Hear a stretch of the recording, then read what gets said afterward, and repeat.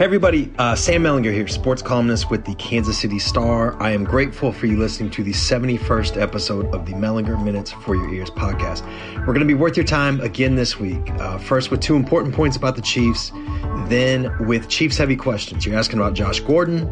You're asking about how much of a 1-2 stink this Chiefs team carries. You're asking about Frank Clark, and we get our first call from a non-human. I'm not joking. The bonus section is with JJ Picollo, the new Royals general manager, but a guy that I'm not sure how much Royals fans really know about. There's a column up on the website right now, so between that and this bonus section, I'm hoping you'll feel like you know a little bit about him. There's two things about the Chiefs that I really want to hit on right here at the top.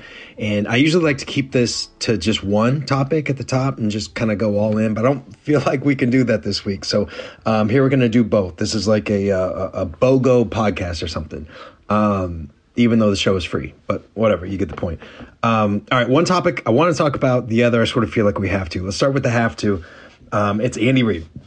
And I haven't said or written much about this because you just don't want to speculate about, anything, but especially like somebody's health. And, there are a lot of reports out there. The Chiefs weren't saying much. And the only thing I really felt strongly about with the whole thing was just kind of hoping the man's okay. You know what I mean? And the good news is that is apparently the case. Like Reid is back at work. He's running practice, game planning, coaching, doing all the things.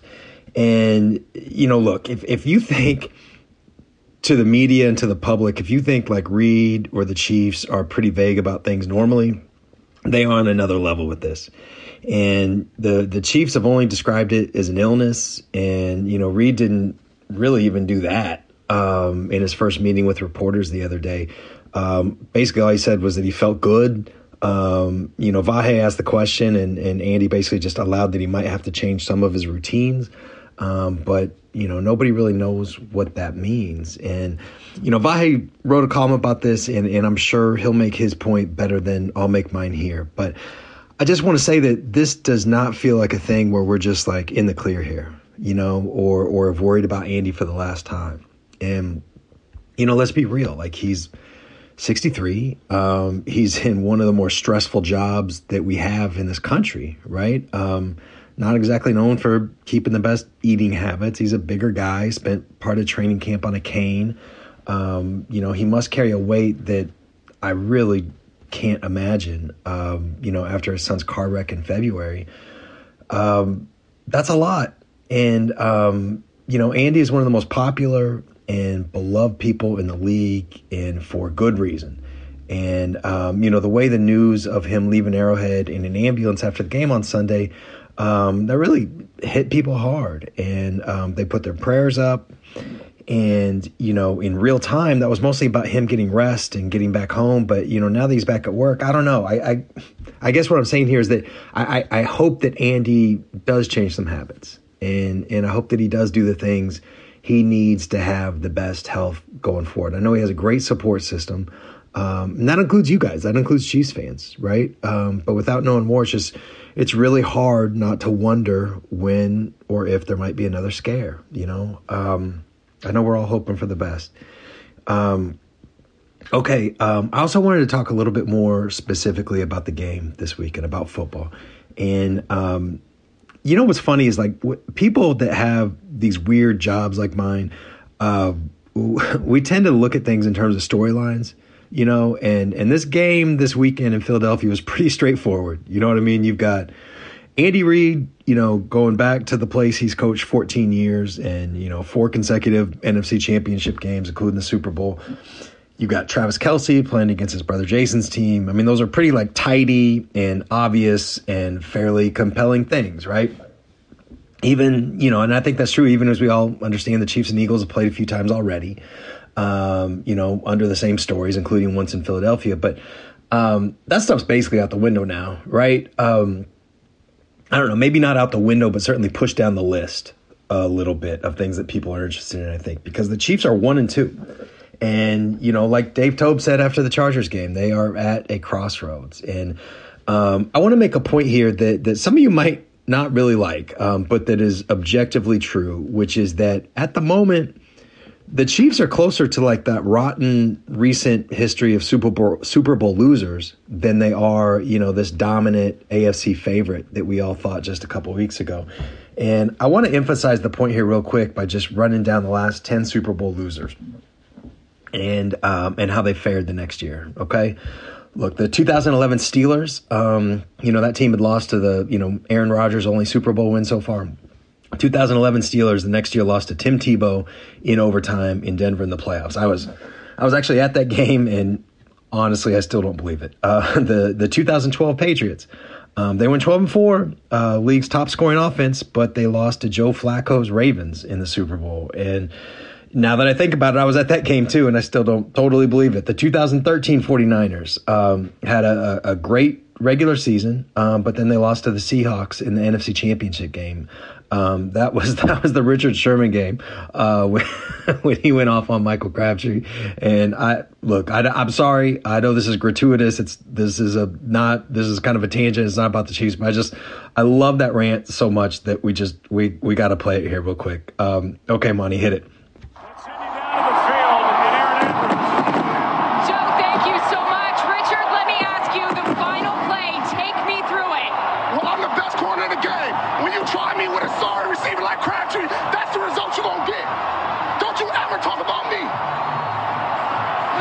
About you. Crabtree, don't you open your mouth about the best. Or I'm going to shut it for you real quick. LOB. All right, and Joe, back over to you. All right, well, we saw. So, okay, just moving on. After a blowout loss to the Seahawks in the Super Bowl, the 2014 Broncos went 12-4. Peyton Manning's really his last effective season. I know they won the Super Bowl the next year, but anyway, but they lost in the playoffs to Andrew Luck in the divisional round. The 2015 Seahawks, they were good again in the regular season, but got hammered in the divisional round by the Panthers. The 2016 Panthers went 6-10. Cam Newton and the defense both really regressed. The 2017 Falcons snuck into the playoffs and then lost in the divisional round. The 2018 Patriots, and, this is an exception and one you probably don't want to remember, but the 2018 Patriots won that crazy AFC Championship game at Arrowhead Stadium and then basically ended Jared Goff's time as a good quarterback in the Super Bowl. So that's the exception. Then the 2019 Rams, they missed the playoffs at 9-7. The 2020 49ers just had a season wrecked by injuries and they finished 6-10. Now, these precedents, sometimes I think people like me, we make too much out of them because, no two situations are the same. But that's a pretty well-established pattern in this league recently of teams that don't quite win the Super Bowl really struggling the next year. And that is the path that the Chiefs are on right now, right? I think that's just a true fact. That's the one that a lot of these talking head shows are emphasizing. But I just want to say something about that right now. The Chiefs have their flaws. That's not a surprise. I think we all know about the flaws here. We've been talking about them since even before the losses, even before the regular season started, right? But I also think that this team has a lot of pride, and I think that matters. I think emotion is important to this team. And honestly, I think we've seen that so many times already that it's hard to keep track. But, I'm just thinking about the playoff comeback against the Texans. I'm thinking about, Mahomes' run against the Titans. I'm thinking about, remember when Mahomes ran for that touchdown at the goal line in the Super Bowl and the NFL Films called me. He's like, I'm a beast down here, though. That's emotion that is carrying the team. Wasp in the Super Bowl. That's emotion carrying the team. When they beat the brakes off the Ravens in prime time last year, that was emotion. The Super Bowl loss, blowout loss after Britt Reed's tragic car wreck, that was emotion. So I think if you want to create a situation where emotional is going to play a big part in a regular season game, I think you could do worse than the Hall of Fame and beloved coach coming back to work from the hospital and going to the place where he made such a big impact. You know what I mean? I just think about that context. And so, look, the Chiefs are a 7.5-point favorite, against the Eagles on the road.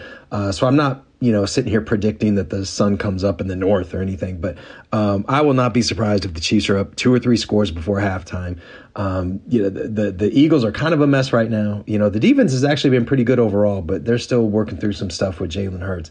But this Eagles team is coming off a blowout loss, to the Cowboys, and I get the feeling that this is going to be another one for them. I guess I'd put it like this. If the Chiefs don't win this one comfortably, I think we're going to have some serious conversations next week. But I think what's more likely than that is that the Chiefs win this one by double digits. They beat the Bills at Arrowhead next week to, sort of get their mojo back, and then run through the rest of the regular season with 1, maybe 2 losses, Finish 14-3, 13-4. Those 17-game records still feel weird to me, but 13, 14 wins, get a good playoff seed, and then we are right back where we thought we'd be talking about them, as a Super Bowl favorite. So, that's what it feels like to me anyway. And I guess before we go, I need to give you 2 caveats. The first is that, again, the Chiefs need to protect Andy Reid at all costs. And also, the second caveat is, if I'm honest, I didn't think there was much of a chance that the Chiefs were going to lose to the Chargers either after what happened in Baltimore. So, you guys, I think you know this, but take me for what I'm worth, right? Okay, before we move on to the rest of the show, here comes the spiel. 3 asks, and we're still cool if you do 2 or 1 or even 0, but I got to do it. The first, please help support us by giving the Sports Pass a try. $1 a month for the first 3 months, or $30 for a year. Just reach out to me, Twitter, Facebook, email, whatever, and I'll send the link to you. The second, please rate and review us. Thank you for all the love you've given us already. All the 5-star ratings, subscriptions, all that stuff. I'm just saying, if you haven't already done that, if you haven't already given us a rating and review, please do it. It really helps us get the word out. But 5 stars only, guys. Help us out. Now, the third thing I'm going to ask is that if you want to participate in next week's show, and I hope you do, please call 816-234-4365. Leave your first name, where you're calling from, and almost literally any question. Put the number in your phone, call anytime, 816-234-4365. One more time, here's the number. Rewind it if you don't catch it clean, 816-234-4365. All right, guys, appreciate you. Quick break, and then we're back with some questions.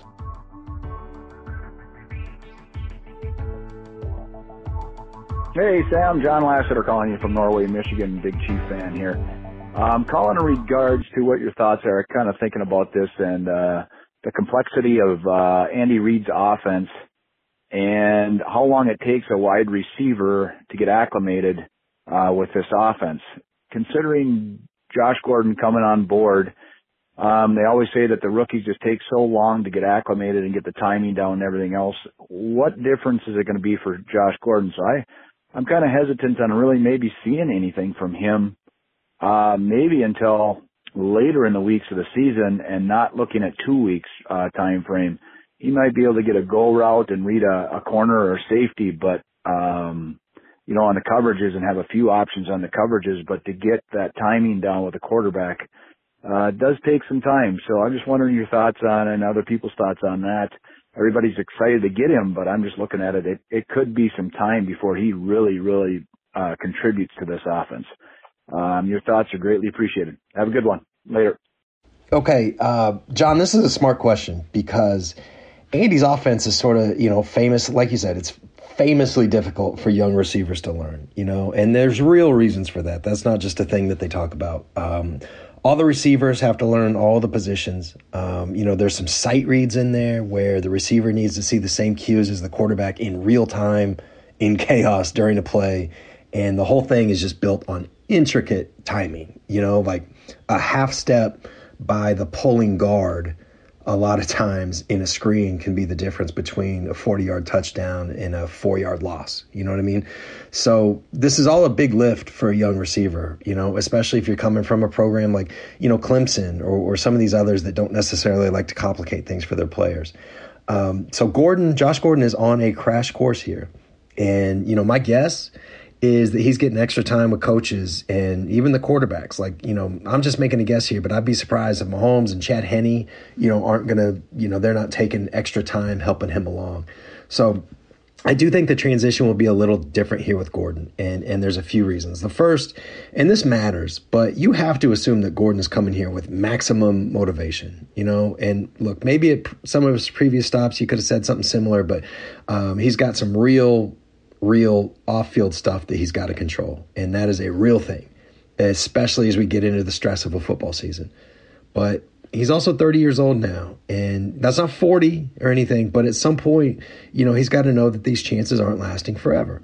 The second point, and I think this is important too, the Chiefs see something in Gordon that they can use right now, or else they don't do this move. So what I'm saying here is that as soon as the Chiefs are satisfied that Gordon is in the right shape to play, just physically in the right shape to play an NFL game, I think they're going to put him right in there, like in real situations with sort of like bite-sized pieces. Because if they decided, for instance, that Gordon's size and ball skills can be a weapon in the red zone, which I think they can, they can sort of skip a few steps here and let him have a few different routes from the same spot on the field that can fit in, with what everybody else is doing. This is not a rookie. He's not 21, 22. I mean, this guy is 30 years old. He's been in the league. So I think that part of it can come a little quicker.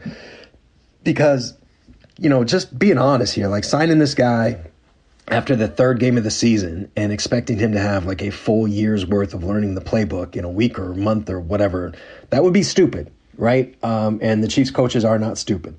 So that's what I'm expecting, just a sort of like limited chunk of plays where the Chiefs can maximize what Gordon does best, and integrate that into what they've already built and then just go from there. And if all this ends up being is a red zone target, or even just a sort of upgrade over DeMarcus Robinson, I mean, every little bit helps, right? So, okay, here's Phil. And just Phil's not happy, but he does keep it clean, guys. So take it away, Phil. Sam, Phil in Charlotte. Love your work, the podcast, the minutes, everything. I've got two questions for you, or a couple ideas I want your take. I've got some Chiefs cred, by the way, was at the 71 Christmas game. So I've been following the team for 50 years. And Bill Parcells used to say two things that stuck me. One, don't eat the cheese. And the second is you are who your record says you are. So my take is I think the Chiefs, stars especially, have eaten a little bit too much cheese. And at 1-2, they're not a very good team. You are who your record says you are. So I'd be interested in your take on those questions. And thanks so much for what you do. Well, first of all, I love cheese. All right. I just want to start there. I love cheese on my burgers, my pasta, my salad, my nachos, even my fries. I love pimento cheese. I love Rotel with Velveeta, even though Velveeta is less a cheese and more of a cheese-like product. And while I think I understand what Parcells is saying, I would assume, and no offense to the coach, but I would assume that he's eaten some cheese in his life too. So now, yes, the Chiefs are 1-2. That is true. They're in last place, and they have a bunch of things they need to fix. And we've spent a lot of time talking about that, and we'll spend more time talking about it as long as those problems persist. But the problem with the way that Parcells quote, "You are what your record says you are," the problem with that is that it allows people to push this idea that all 1-2 teams are the same, and gather around for a little story. In 2012, it had become really clear that the Chiefs were going nowhere with the leadership that they had in place. They got blowed out by the Falcons at home in the opener. And after that, they got blowed out again in Buffalo the next week. And after that game, Kent Babb and I went off in the paper about it. And we basically buried the team because they deserved it. And I remember calling someone in the organization the next day just to sort of raise my hand a bit and say, like, hey, I wrote this, and this is me being accountable. So if there's anything you want to say to me in response, let me hear it. And the person I was talking to basically said, like, look, I get it. It doesn't look good right now, but I think you were premature. I think you wrote this too early. It's still September. We just won the division 2 years ago, and the 2011 series was wrecked by injuries. So who's to say that we can't go on a run here? And if we go on a run, then what would you write after that? That was the point. And that's a fine point, right, as far as it goes. But I'll tell you this, the next week, the Chiefs actually beat the Saints. They beat the Saints in New Orleans in overtime. And I'm here to tell you the Chiefs were then 1-2, same record they are now. But there was not a single person in that organization who called or texted or anything to say, hey, you blasted us last week looks pretty stupid now, buddy boy, because they knew, and that team lost all but one of their remaining 13 games. And the whole organization changed after that. And my point here is that sometimes a 1-2 team is cooked like dinner. And sometimes it's a team that just needs to stop beating itself. And I have my guess on which of those tracks this Chiefs team is more likely to go down.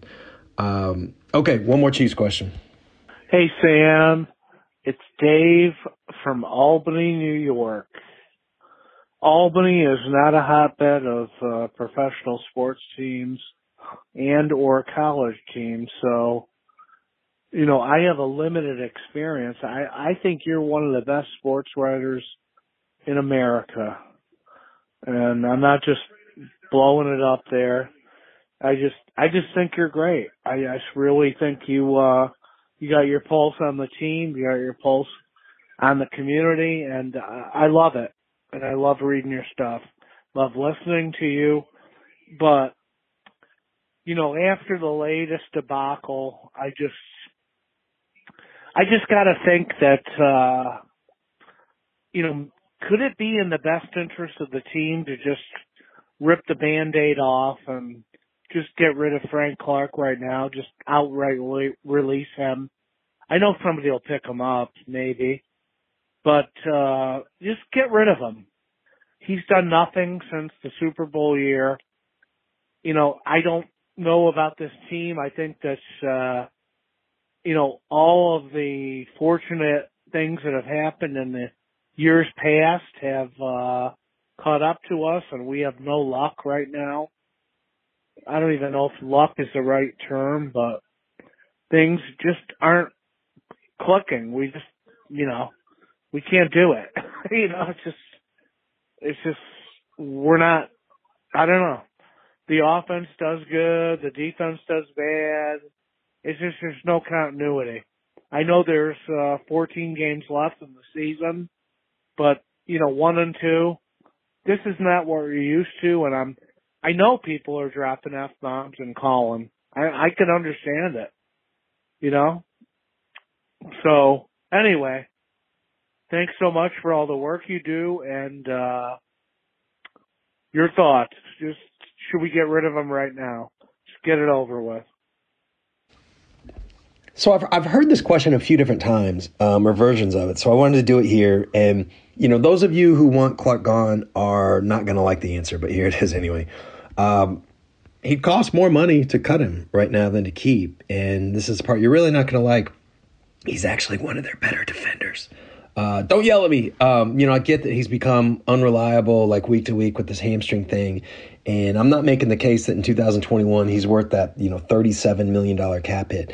That's not what I'm doing. What I'm telling you is that his contract was structured in a way that the first 3 years were basically guaranteed, and that the fourth year, which is next season, he can be cut for some cap savings. And I expect the Chiefs to do just that. But in the meantime, I also think the Chiefs can use his strength in setting the edge against the run. And, he gets the occasional one-on-one win against a lineman, to move the line of scrimmage and wreck a play.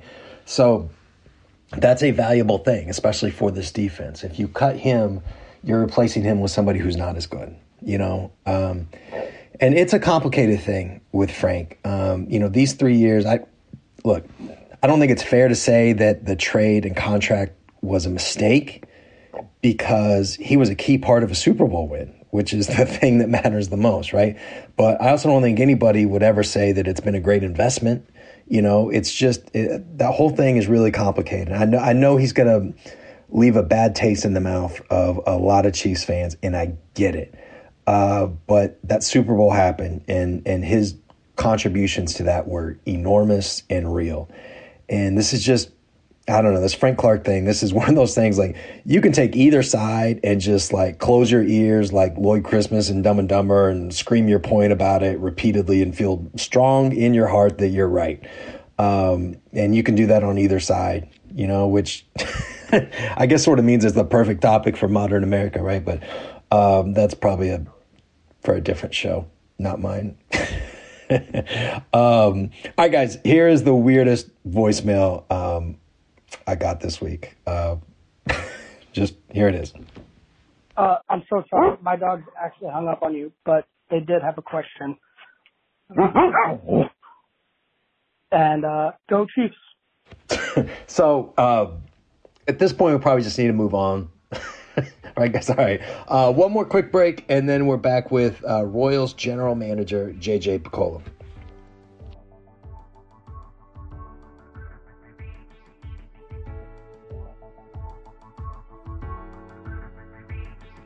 Okay, guys, let's finish strong. And I was thinking the other day that JJ Picollo has been in Kansas City for 15 years.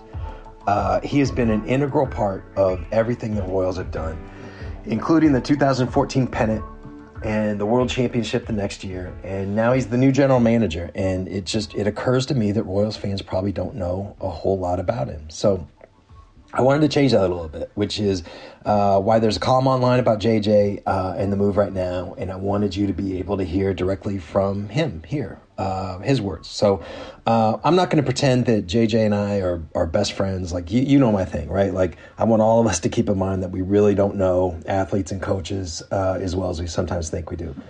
But I have known JJ for 15 years. And I'm just telling you here, man, he is sharp. He is fully bought in and committed. He can do a lot of different things well. He's really hard not to like. He's really bad at self-promotion. And that's been a bit of a running joke that I've had with him, actually. But I really do think that if JJ was a little more like into sizzle and a little less into steak, you know what I mean? Like, I think there's a chance that he'd have been a GM already. I say that, but, maybe if you take your eye off the job that you have, and then you're maybe not worth the one that he just got, right? So I guess my point here is that what you hear from JJ will not be about sales. That's not what he does. He's not going to be trying to spin people. He speaks from the heart. He credits others. I just think you're really going to like him. But like I said, I want you to make up your own mind on this. So I'm going to play 3 clips from a conversation we had recently. The first is his response to me making just a basic observation, which is that, JJ's had a million different jobs in the Royals front office over the years, but his most recent one had him in uniform, implementing some really major changes to the Royals minor league system, and what information is used, how it's worked, how it's communicated. And this isn't a normal progression. Not anymore, going from being in uniform to the GM of a big league team. So anyway, I made that point, and here's how JJ talked about that. Yeah, I think years ago may have been more of a model. I mean, when the makeup of a GM was, more former player turned coach turned front office, but I'm talking decades ago. But one of the things that Dayton shared with me when he asked me to get into uniform was how it would prepare me better to be a general manager in today's climate, given my background. It allowed me to try to bring, our analytic and data science together with our, sort of our traditional coaching staff. Yep. And it allowed that flow of communication to be a little bit more natural because I was in uniform. He was very convicted at the time that it would prepare me to be a general manager the way today's general manager job description sort of speaks. He felt it would better prepare me. And at the time, I've always trusted and believed, whatever you're going to be a good one. It's an Abraham Lincoln quote that I've had on my desk forever. My parents gave it to me, and with these multiple, or I shouldn't say multiple, but with all the different roles I've always thought I just got to be the best at what I'm doing. So I hadn't heard that Lincoln quote before. You probably have, but it's a great line, right? And it really fits that picture that I've always had about JJ. I guess I talked about that earlier, right? Like if you're focused on being good at what you are, you're not worried so much about the next thing, and you're not trying to tell people how good you are to get that next job. And I think that's a really sound, sane, effective, admirable way to go about things. So, okay, here's JJ talking a little bit about his skill set. And I want you to listen carefully because I think he's really describing himself well here. I'll never profess to be, an expert on data analysis. That's not my thing, but I understand, a lot of it. And I think I have an understanding how to integrate it and how to get buy-in from staff. And that's ultimately what I think a general manager needs to do. That's how you lead. I think that's what farm directors do, scouting directors do. You got to get your audience, your staff to buy into what we're doing. And we've never been, and you and I have talked about this before, we've never been early adapters, but we've been adapters. We've adapted over time. But it's always been with caution, and then you want to do it with knowledge, and then you if you don't do it with knowledge and have a clear plan on how you want to implement, it's never going to be accepted. It's always easy to resist change and do what you've always done. So you got to have a plan on how you want to do it.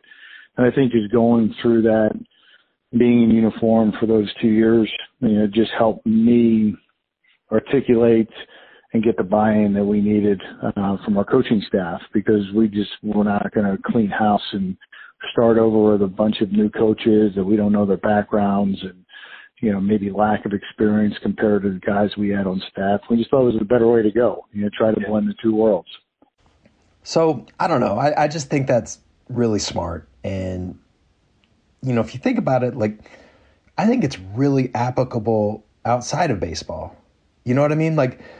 And he doesn't think like that. He's just talking about himself and this specific experience he's had. But I think you can extrapolate that a little. And, and if you did, I think it would go something like this. There's a lot of people who don't know who or what they are, and maybe they pretend, maybe they try to fake it. Maybe they try to get a little bit of new experience and pretend that it's a lot, whatever. And I think eventually those people sort of show themselves, they expose themselves. And I think what JJ's done, and he wouldn't put it this way, he just wouldn't, but I think what he's done is not worry about those outside voices or factors and, just concentrate on the work and focus solely on that task and do it as well as you can. I think that's what he's done. And, now he's the Royals GM. So, okay. Anyway, one more clip here. And this is sort of JJ's origin story into professional baseball. And, it's a bit of a long clip. But I love this. And I think that this is probably the clip where you're going to get the best sense of who JJ is. Okay, here it goes. So I was asked this within the last week too. So when I left coaching, I had every intention of being a head coach in college. That's what I wanted to do.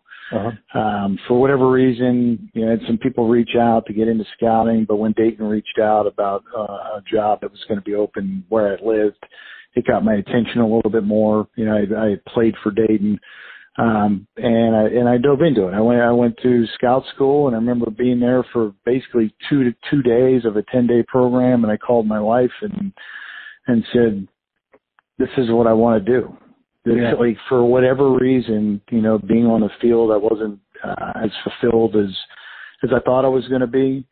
I loved that it was 100% baseball, the recruiting part of it, the talent identification is one thing when you're recruiting, then the recruiting is a whole nother thing,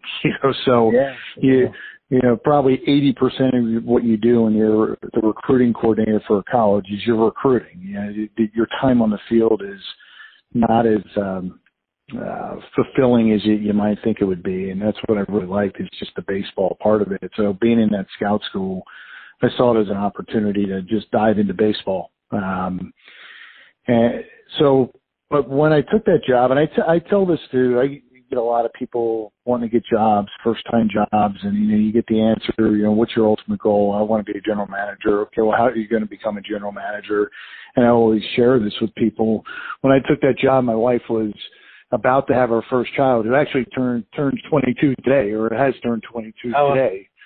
So it was late August. I was offered the job. I accepted it on September 1st. And 3 weeks later, our oldest was born. But I remember telling Nicole, because the job paid less than what I was making in college, and she had a hard time understanding why I would take less money and want to travel more than what I'm doing now. And I said, look, I want to give this 7 years. And the only reason I had 7 in my mind was because at that point, Michael, we didn't know it was going to be a boy or if it was a boy or a girl at the time, but at that point, if it was a boy and I didn't enjoy what I was doing, I would figure out what I'm going to do, and I want to be a part of his life and growing up. And, like a lot of dads, hopeful that he'd be interested in sports.